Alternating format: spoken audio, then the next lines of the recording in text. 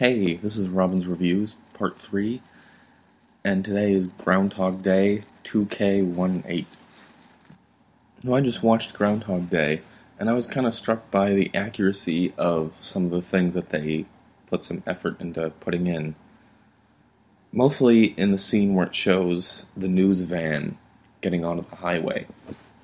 It's kind of a random scene, but there were a couple of things in it that were based more than I expected on reality. One of them is just the fact that the news van says WPBH9 on the side, which I guess is a real news station in Pittsburgh. So good for them for doing that right. And also, they were getting onto US Highway 119 North.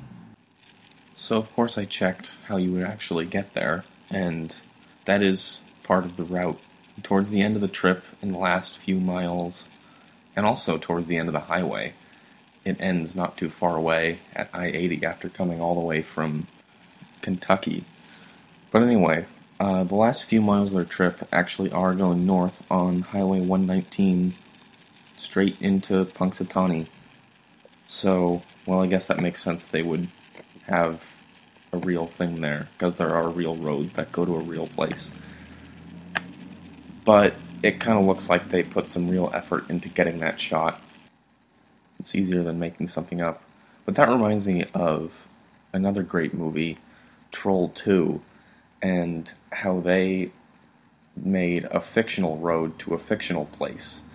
But there's accidentally a frame where you can look out the window and see a mileage sign that says the distance to a few different nearby cities.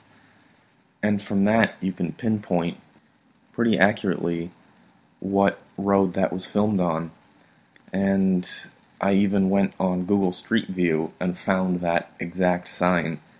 So it turns out the road to Nilbog isn't mystical or anything.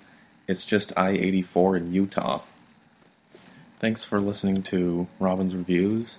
Keep traveling those highways with me by tuning in next time for a view of the Trans-Canada Highway, specifically the section on Vancouver Island.